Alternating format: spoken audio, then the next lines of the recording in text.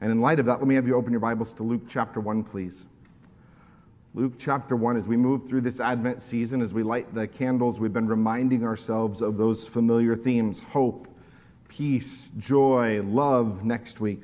And we know them, they're familiar to us, but they're so easily forgotten, so easily overshadowed by whatever circumstance we might be going through, or maybe just the general busyness of this time of year. The fact is that these things aren't just lighted candles and themes for Christmas. These are gracious gifts that God has given his people.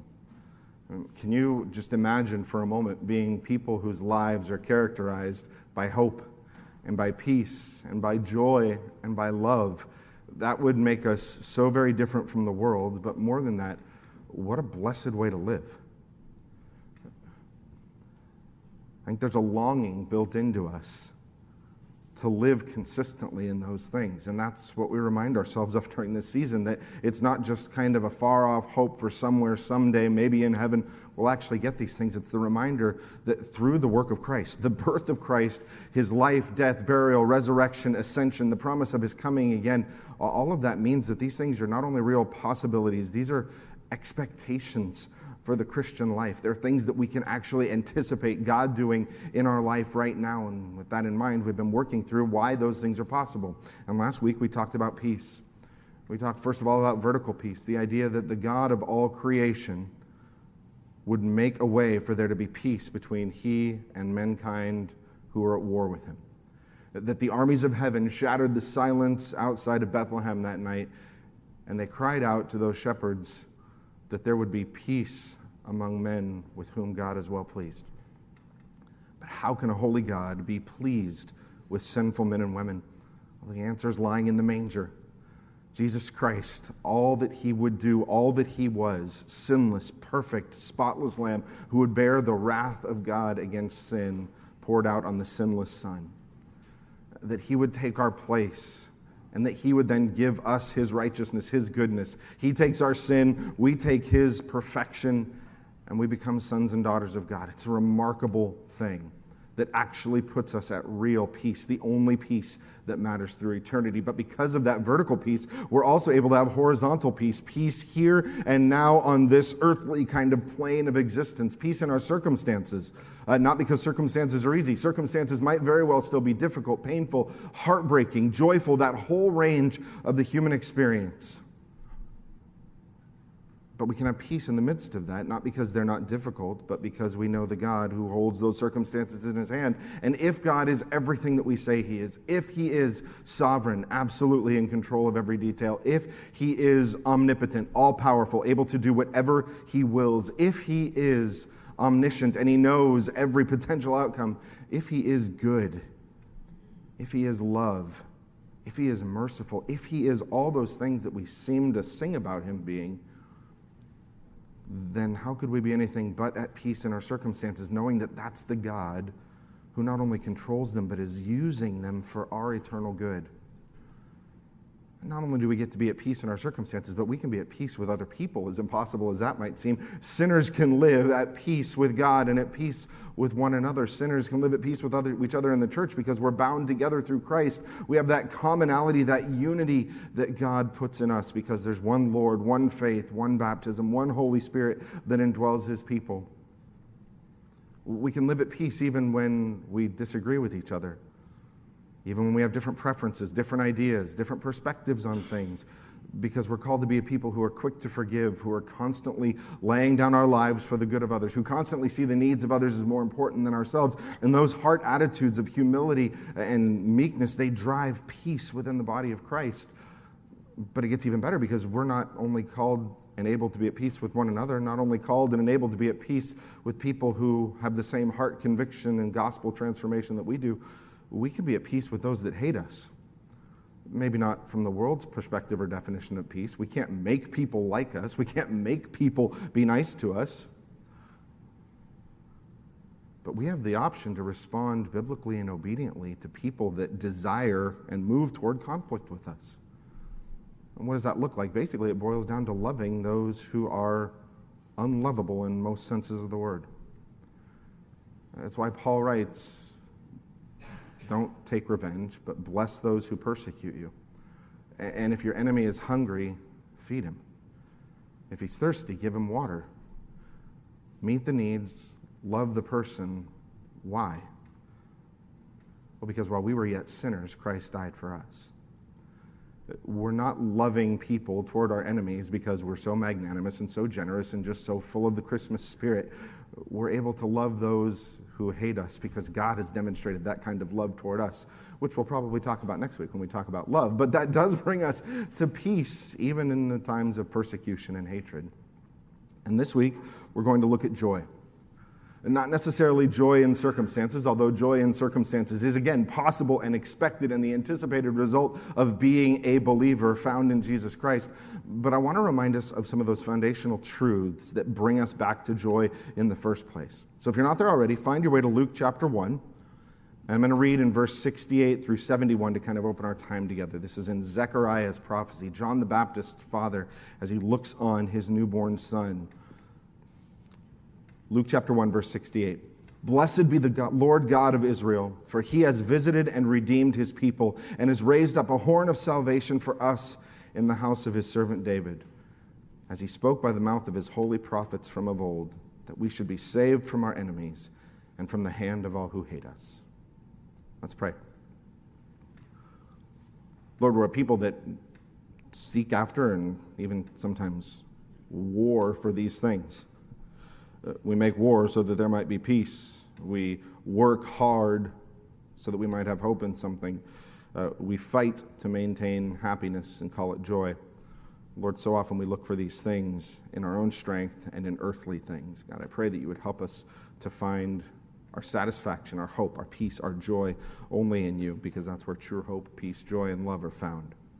And so, Lord, as we open up your word, I pray that you would open our eyes, open our blinded eyes, shatter our hard, cold, stubborn hearts, and help us to see wonderful things from your word. Help us to see the truth about who you are and what you've done. And then, God, help us to respond rightly in obedience and worship. Bring us back to joy, real joy, not in a season, not in a person, not in a situation, but real joy that is wholly wrapped up and bound in who you are. I pray these things in Christ's name. Amen. Sometimes it can even be hard for us to define joy. We know kind of what it looks like, and we know what it's not. We say, well, does the Christian having joy mean that when the unthinkable happens, the unimaginable happens, when the disaster strikes, does that mean we're the people who have this plastered on smile and at least appear happy in all of these circumstances? And the answer is obviously no. There's a time for weeping and a time for mourning, and tears are entirely appropriate sometimes. We know that joy is not fake. Or at least it shouldn't be. We know that joy isn't necessarily happiness, although they're related. We know that joy isn't exactly happiness because happiness is maybe more circumstantial. But what is joy? Well, it is happiness. It is gladness. It's satisfaction. Joy is this deep, abiding sense of wholeness and rejoicing and pleasure that has nothing to do with circumstances, and once again, everything to do with the one who holds circumstances. But the question then is, if that's the case, if that's what joy is, and if Christians are people who are supposed to produce and have joy and who have the opportunity to have joy, why is it so much easier for us to let circumstances dictate our joy than for us to produce joy in all of our circumstances? And the answer is, like most things, we forget. We are a people collectively and individually who have a difficult time maintaining a right perspective. I don't know about you, but it is so easy for me to let my eyes fall off of God and heaven and all that He's promised and fall squarely on my circumstances and how close and pressing they seem to be. And so what we're going to do today is we're going to look at Luke 1. And in particular, that response of Zechariah, the father of John the Baptist, to what God had done. And before we jump in, a couple of things we need to know. First of all, Zechariah is a priest, and that's important for kind of where the promise gets made. And second of all, he had no children. He and his wife had no children. She was barren, and they were old. Not a good combo for child rearing. And as Zechariah is doing his priestly work in the temple, an angel comes to him and makes some remarkable promises. an angel tells him that he is going to have a son, and that this son of Zechariah is going to be the one that prepares the way for the Messiah, the one who would come in the spirit and the power of Elijah.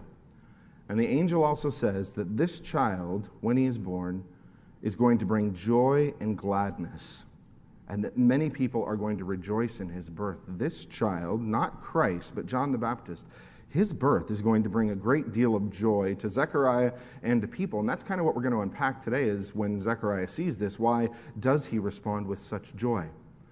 Now, in the moment, as that angel is standing there, Zechariah has a hard time believing it. He says, how can I know that these things are going to be true? Apparently, an angelic messenger is not convincing enough. And the angel says, this is how you're going to know, not some great sign in the cosmos, not some miraculous thing. He says, you're not going to be able to talk until he's born. So there's that, and then 9 months go by, and they do, in fact, have a son. And all the people around are ready to name him Zechariah, because that's what you do. You name the child after the father. And no. Zechariah writes on a tablet, his name will be John, and at that moment, his tongue is loosened and he's able to speak. And the first words that he says in Luke chapter 1, verse 64, it says, immediately his mouth was opened and his tongue loosed, and he spoke, blessing God. After 9 months with nothing to say, the first thing out of his mouth is praise to God, and I think that is entirely appropriate. And then as we move from verse 68 on, you kind of get the content of that praise. And it's this outpouring of joy based on what God had done. And if you look at verse 68, blessed be the Lord God of Israel, for he has visited and redeemed his people. That is the foundation, that is the theme of this entire praise song. That's what this is. This is another Christmas carol about joy. This is Zechariah's joyful song in response to what God has done. This response of praise, this song of joy, it all rests on God's redemption. As Zechariah thinks about his son, as he thinks about that redemption of God, he finds joy in two places. First of all, joy in the promises of God. And then joy in what God has provided, joy in God's provision. So he looks at the promises of God, and they provide joy, and the provision of God, and those provide joy. So let's look at God's promises first and see where he finds joy in those. And if you look, the first reference is to David. Blessed be the Lord God of Israel, for he has visited and redeemed his people, and he has raised up a horn of salvation for us in the house of his servant David. And hopefully you remember that it wasn't too long, it was a long time ago, but not too long ago that we started Matthew's Gospel. And Matthew's Gospel starts with a long list of names, that genealogy of the Christ. And those names are long, and some of them are hard to pronounce, and most of them are pretty not familiar to us. But two of them right at the beginning stand out, because Matthew says that this is the genealogy of Jesus the Christ, the son of David and the son of Abraham, and we know those names.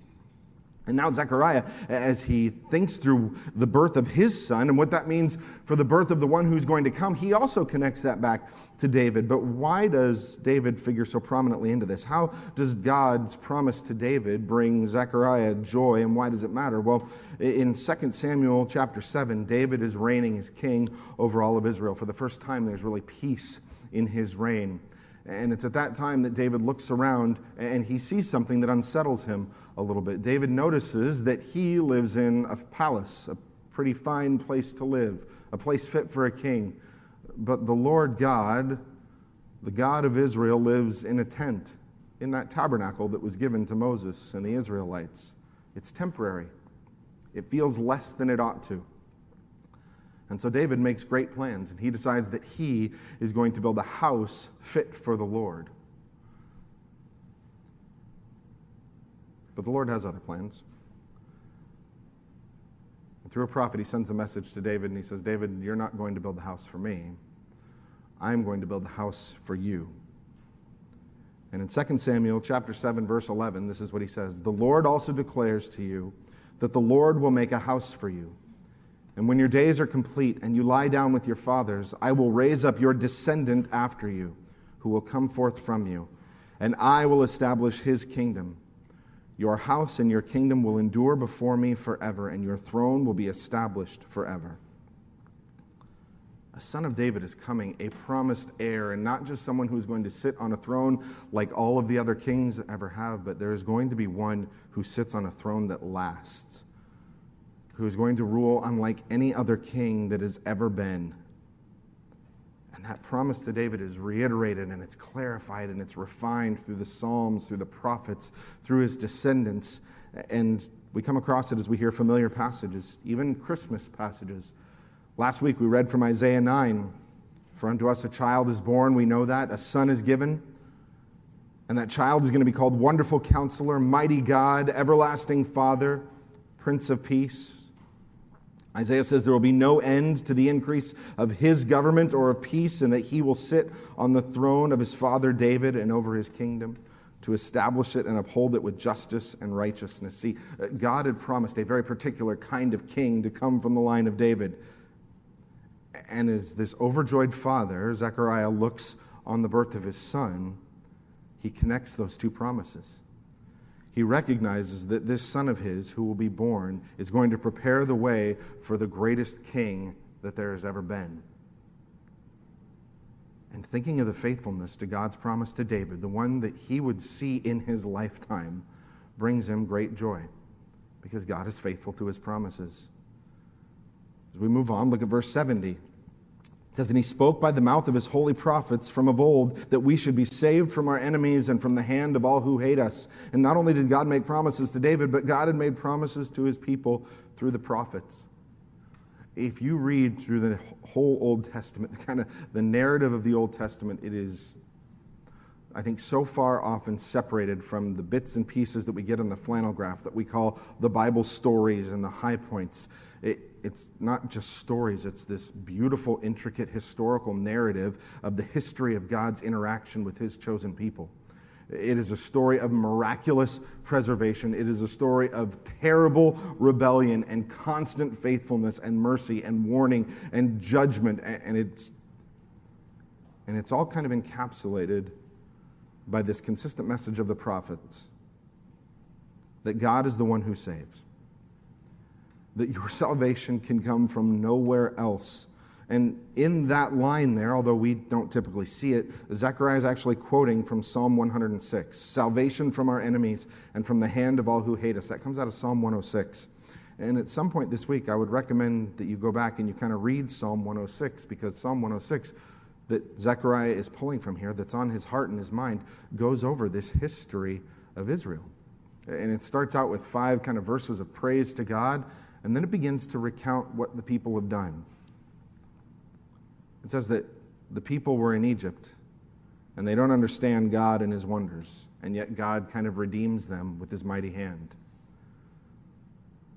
It says that they go into the wilderness and they complain, and that God judges their sin, but he spares the nation. It says they make this golden calf, and God judges them, but he spares the nation. Once they're in the land, they worship the pagan gods of all of their neighboring countries. And eventually, God judges them and he removes them from the land entirely, but he doesn't destroy them. And then in Psalm 106, verse 44, it says this, "Nevertheless, he looked upon their distress when he heard their cry, and he remembered his covenant for their sake, and relented according to the greatness of his loving kindness. He also made them objects of compassion in the presence of all their captors." And then the psalm finishes this way, "Save us, O Lord our God. Gather us from among the nations to give thanks to your holy name and to glory in your praise." Time after time, the sinful, rebellious response of the people, it absolutely should have led to their destruction. And time after time after time, God is just, but he's merciful. He continues to send his prophets to call the people back, and their message is always, stop, turn from your sin, and come back. God is waiting, like that father in the parable of the prodigal son, to welcome you back if only you would turn your hearts.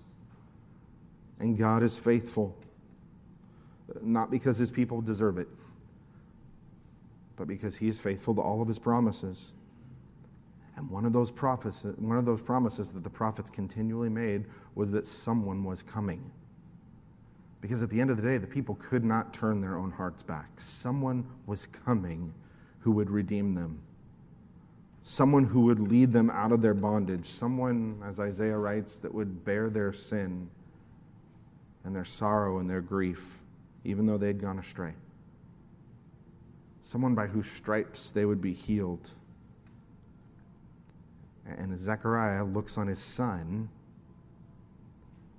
he begins to see the culmination of those promises made to the prophets, not in his Son, but in the one that his Son would prepare the way for.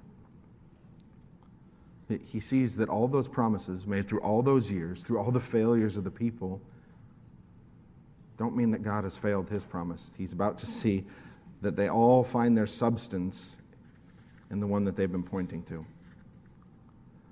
And so we see the promise to David, we see the promises to the prophets, and now we're going to come to a promise made to Abraham. Look at verse 72.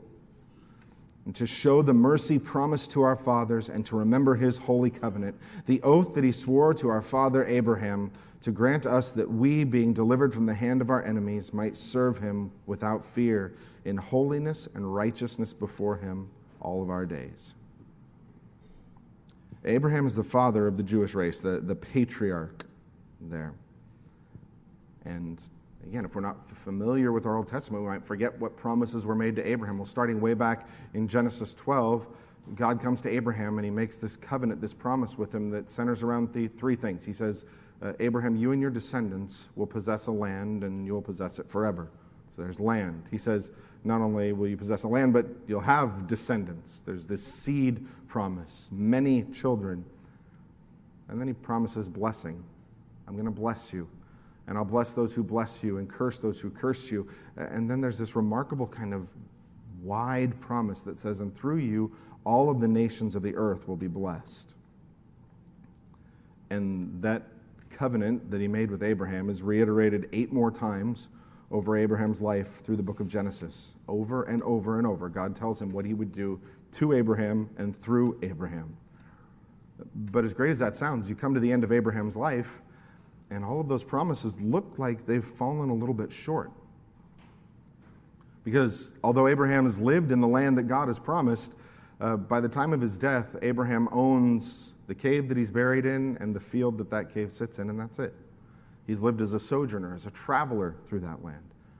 As far as descendants go, he has one son from that line that God had promised.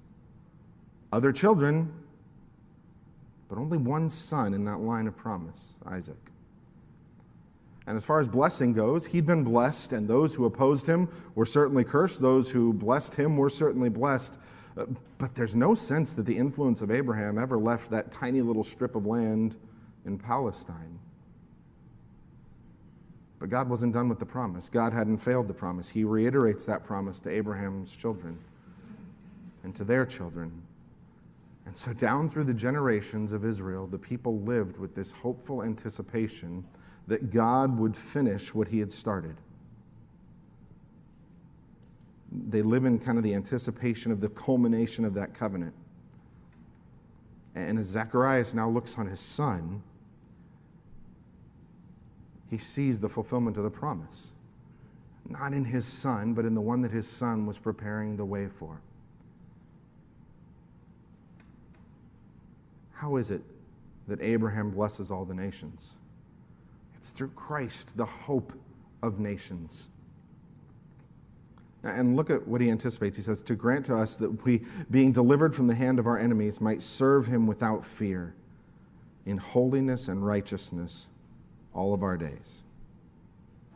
That one who would come, the Messiah who would come, would free his people. But free them to what?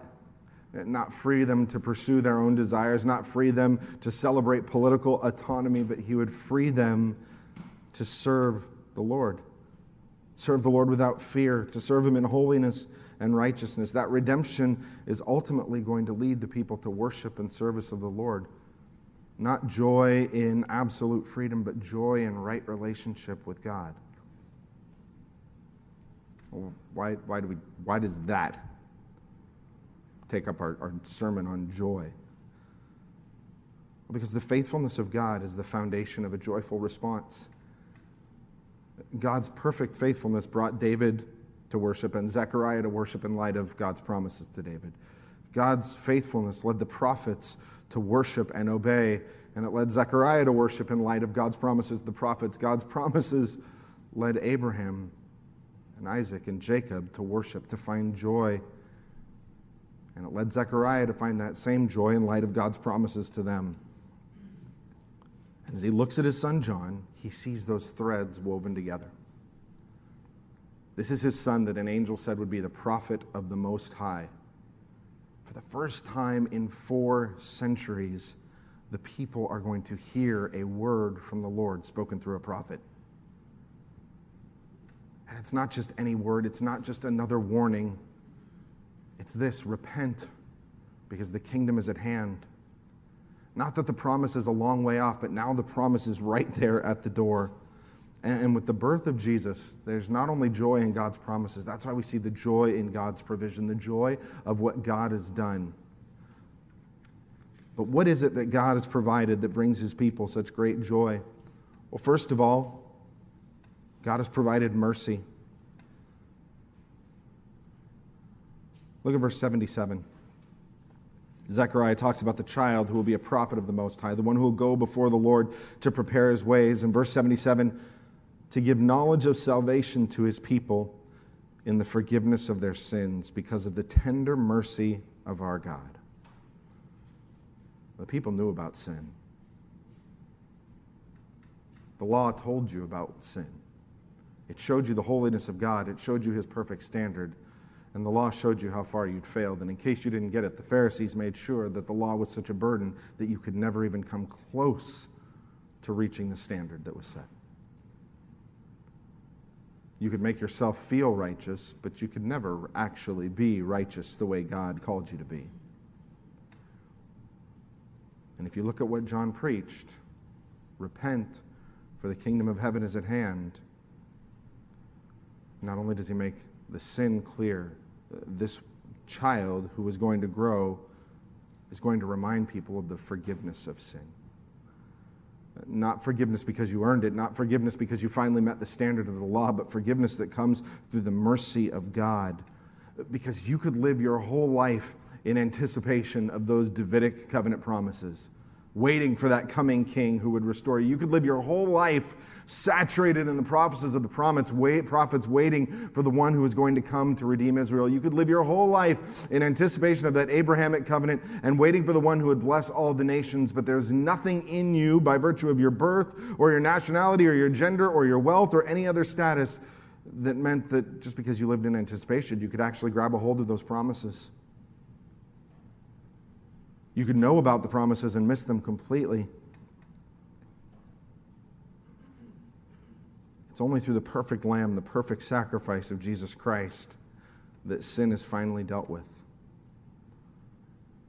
That's what God provides in his mercy, a way to deal with sin once and for all. In his mercy, he gave them the law that said something could die in your place, that sin could be covered for a time,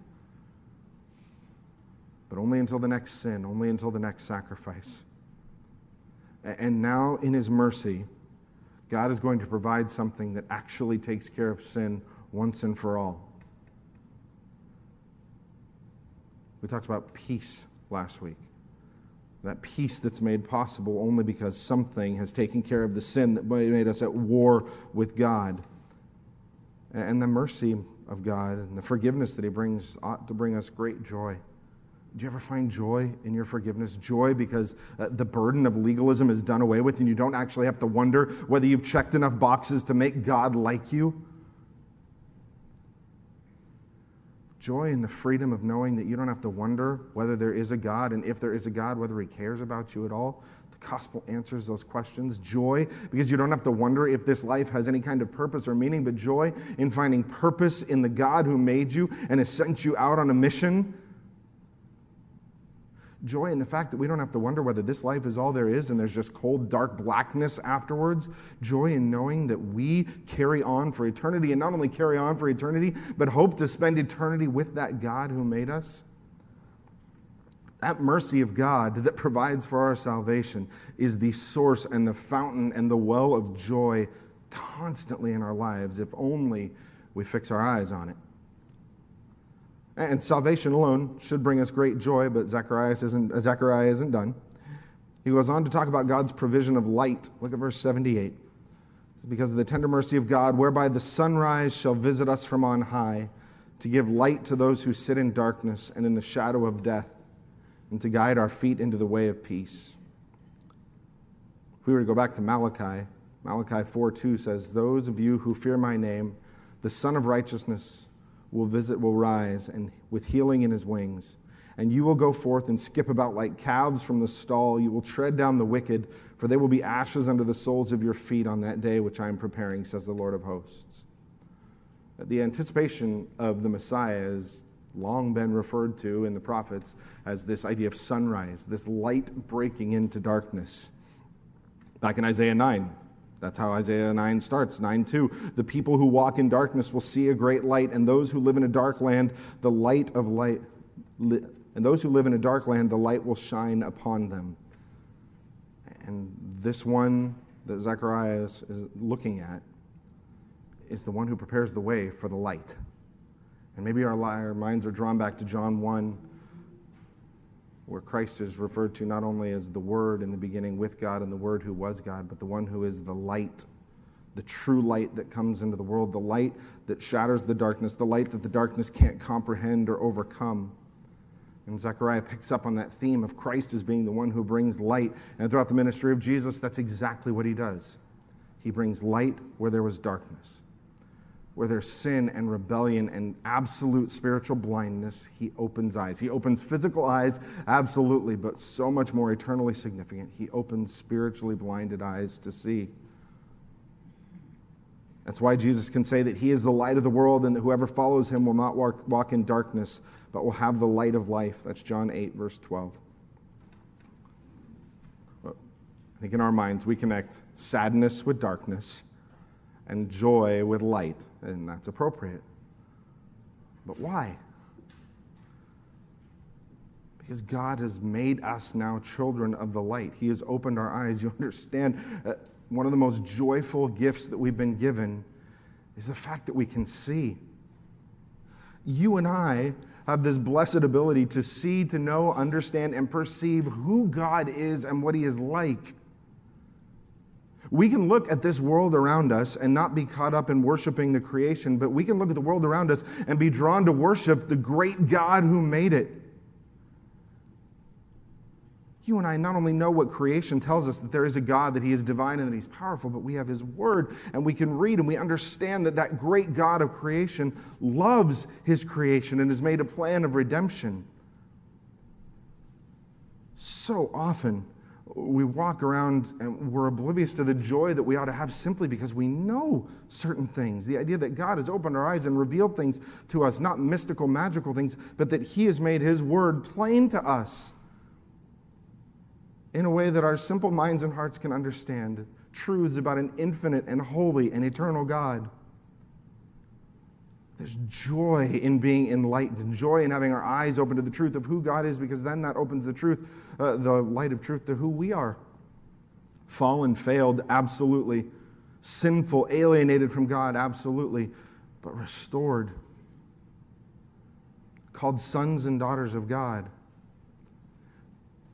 The joy of knowing who you are in Christ is only possible because he's opened your eyes to see it.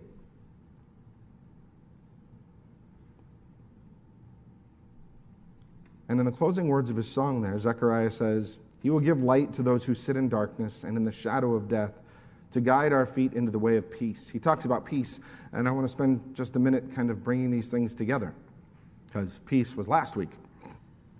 This week it's joy. And sometimes we go through our Sundays, particularly on Advent Sundays, or kind of themed messages, and they all kind of just fit together in their box. We talk about hope, and then we talk about peace, and then we talk about joy, and next week we're going to be talk about love, and they don't really mix and mingle, and that's just not the case. Hope isn't over here, and peace over here, and love over here, and joy over here, and you kind of got to choose which one you're pursuing in any given moment. And when we're pursuing this one, somehow we're letting this one kind of slide off the table. The fact is that these are really just a complete picture of what the Christian life can and ought to look like. They are deeply connected and related. When we celebrate Christ, when we celebrate the birth of Christ, we're not just celebrating the birth of Christ, are we? I hope not. We celebrate the birth of Christ. Why? Because the birth of Christ is the fulfillment of God's promises that he would send a Savior into the world. But But it didn't stop in the manger. We know that he lived, that he grew, that although he was tempted like we are, he never sinned, not once, a life of perfect obedience, perfectly pleasing to the Father. And yet he goes to die on a cross that he did not deserve, but that we did. And that on the cross he takes our place, the wrath of God poured out against sin, the righteousness of Christ placed on his people. That he didn't stay dead, that he rose again after 3 days, risen in power and glory, ascended back to the right hand of the Father where he ever lives to make intercession for us. We know that he's coming again. And so even as we talk about Christmas, we're not just talking about Christmas, are we? We're talking about the whole ministry of Christ the Messiah, who died, rose, lives, and is coming again for us. And so how could we possibly think that we have to talk about joy and then peace and then hope and somehow keep them separated? If all of these things are wrapped up in the whole work of Christ, then the wholeness of those things is wrapped up and found together in the Christian life. Because it's the gospel that brings us hope. It's the gospel that brings us peace. It's the gospel that brings us joy. Spoiler, it's the gospel that impacts our celebration of love that we're going to talk about next week. That's why Paul writes in Romans 15:13, it was actually read this morning during our Advent time, Romans 15:13, "May the God of hope fill you with all joy and peace in believing, so that by the power of the Holy Spirit you may abound in hope." Please don't miss that. You don't have to be a joyful person or a hopeful person or a peaceful person or a loving person based on what you're really pursuing and striving toward at that moment and the circumstances allow. God is pleased to produce these things in his people. They are consistently and constantly available to us. The promise of God, the celebration of Advent, reminds us that in his mercy and in his kindness, God has made all these things, again, not only possible, but the expected outcomes of the Christian life. But we only get a taste of them now, don't we? Because we still long for and wait for the fullness of all of these things. We wait for the fullness of joy. Now, the hope that we have is real. The peace that we have is real. The joy that we have is real. But in closing today, I just want to point us forward a little bit. I want to point us forward and remind us that the most perfect joy is the one we still wait for. Christmas is wonderful. And there are going to be times of great joy this season. Maybe in the gift, maybe in the family, maybe in just fellowship with other believers between services. Joy is available in all of those things, and that should bring us great joy. But all of those things should leave us kind of anticipating and longing for something more. We read Psalm 16 at the start of our service, and I want to remind you how that ends. David says, "You make known to me the path of life, and in your presence there is fullness of joy. At your right hand there are pleasures forever." It's in the presence of God that there's fullness of joy. It's why we should anticipate joy as we do those things in the presence of God. Being indwelt by the Holy Spirit, you and I should expect to find real joy in studying his word, in pursuing obedience to what he's called us to, in fellowship and worship with his people. Because there's joy in the presence of God. We should anticipate joy when we do things that remind us of the presence of God there. And all of that is joyful, but all of it's going to be perfected when we're in his presence. At his right hand, there are pleasures forever. See, the problem with at least my joy right now is that it always seems to be under attack. I might struggle and work and think rightly and take every thought captive, and I might find joy even in that difficult circumstance. What's the problem? I have to keep pursuing that. I have to keep fighting that flesh that clings to me so desperately and pursuing the joy that I know that I ought to have. You realize that someday we won't have to fight that battle anymore. Someday, not only are the circumstances going to be dealt with that seem to impact my joy, but someday that sinful flesh that I still dwell in, it's finally done away with. And when I'm in his presence, there's fullness of joy, and at his right hand, there's going to be pleasures forever. Christmas should be joyful. Don't take anything from that. But my hope is that as you find joy in those things this Christmas, that it'll point you forward and maybe give you just a little bit of longing for what comes next. How do we do that? What do we think about over these next couple of weeks? 3 things. First of all, we need to be people who find our joy in God's continued faithfulness. Because maybe your Christmas is full of the promise of joy, but maybe your Christmas doesn't anticipate much joy at all. Through circumstances, through relationship, through loss, through just crazy busyness, whatever it might be, we need to be people that are reminded that joy is not seasonal, that joy is not a greeting card, that joy is not bound up in a time or in a place or with a person. Joy is in the continued faithfulness of God. How do we cultivate that? How do we capture that? Well, we need to be a people who consistently remind ourselves of God's faithfulness because we're forgetful. How do we do that? You read through your Bible and you mark those promises that God has made. Not promises to deliver you from circumstances, but promises to provide for your needs. Promises that the weak, the faintly burning wick, the bruised reed, he won't break, he won't snuff out. Promises to finish the good work that he started in you. And you remind yourself that God will be faithful to every promise that he's made. And because we're forgetful, at those times in our lives when God proves himself faithful, and he does, my suggestion is that you write those down. Record it, put them somewhere.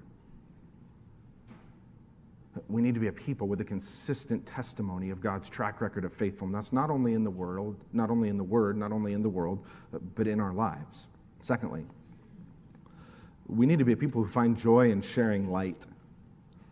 God has brought us from darkness into the light. We're called children of light, and he's given us this blessed privilege of sharing that light with others. John was not the light, but he came to prepare the way for the light. You and I are not the light, but we are called children of light, and Jesus said that we ought to be like salt and light. That we have a part of that light-giving ministry, that light that shines in the darkness of people's hearts. And in particular around this season and Thanksgiving and other kind of holiday times, we think about the needs of others, and rightly so. But sometimes we tend to think that our light is wrapped up in fixing circumstances, in meeting needs. And hear me, we should meet needs. Where there is a physical need, we ought to be quick to move to meet that need. In our body, in our community, in the world as a whole. Where there are the weak, they should be protected. Don't take anything away from that, but we need to understand that that in and of itself isn't bringing the light that people so desperately need. Because darkness isn't removed by changing a painful circumstance or situation. The darkness is shattered by bringing the light of Christ to bear on that situation. I got to go on a field trip with my son this last week to Children's Hunger Fund, and they do an amazing job of allowing kids to encounter and interact with what real poverty looks like. And that's good and helpful for our kids that don't understand how very blessed they are. But what stuck with me most about that whole experience was the fact that the people that were taking our kids through there made it very, very clear that they exist to meet those physical needs, but if that were it, then their ministry would fall very, very short. Because people get hungry again. And war happens, and famine happens, and earthquakes happen, and will continue to happen.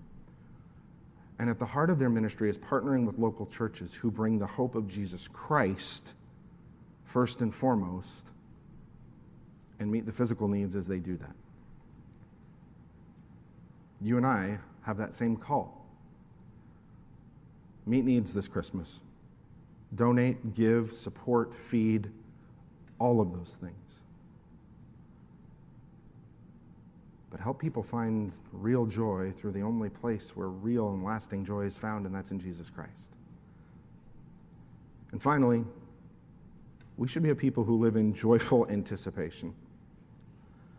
Because, if we're honest, the best part of Christmas wasn't really the presents. The presents were great.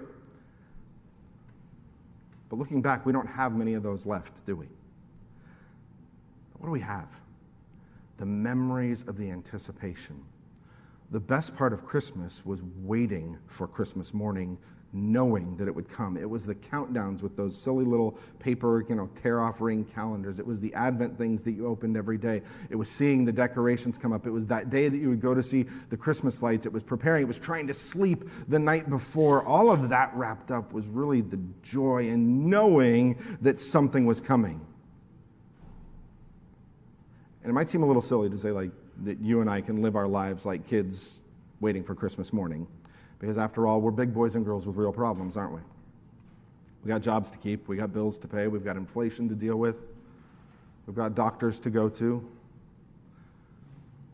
we've got people that we struggle with. We have real cares, real concerns, real troubles. And sometimes knowing what's coming tomorrow doesn't exactly fill us with joy and anticipation. But again, it's because my perspective is too low. My field of view is too close. What are we anticipating? We sing about it, we talk about it, don't we? Joy to the world, why? The Lord is come, let earth receive her King. You realize that song looks forward, not backward? Where's our joy? It's in what is coming, and you and I have the ability and the opportunity to wake up every day, and whatever is going to come that day, at the end of the day, you know what is absolutely true? We're one day closer. We don't have the paper rings to count down, but we do have the chain of God's promises that He has been faithful to pursue every century of human existence. And if He has always been faithful, then we know that He'll be faithful to return, and you and I get to live in light of that. You and I get to live in light of the fact that knowing that we are going to wake up tomorrow one day older, one day sorer, one day busier, one day more exhausted, and one day closer to the time when none of that matters. Because we are that much closer to the fullness of joy in the presence of Christ, at whose right hand there are pleasures forever. Let's pray. God, forgive us for being a people who are so quick to trade in our joy for worry, so quick to trade in your promises for the worries of the world, so quick to trade in our eternal perspective for a short view of what we're working through.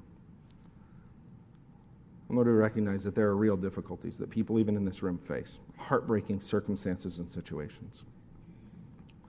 Lord, I pray that you would make us a people who are joyful, not trite, not covered with flimsy phrases of kind of passing happiness, but a people who find real joy in who you are and what you've done.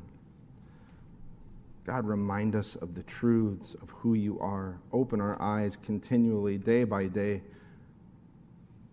Stir our consciences, drive our perspective forward so that we find the fullness of our joy in you and you alone.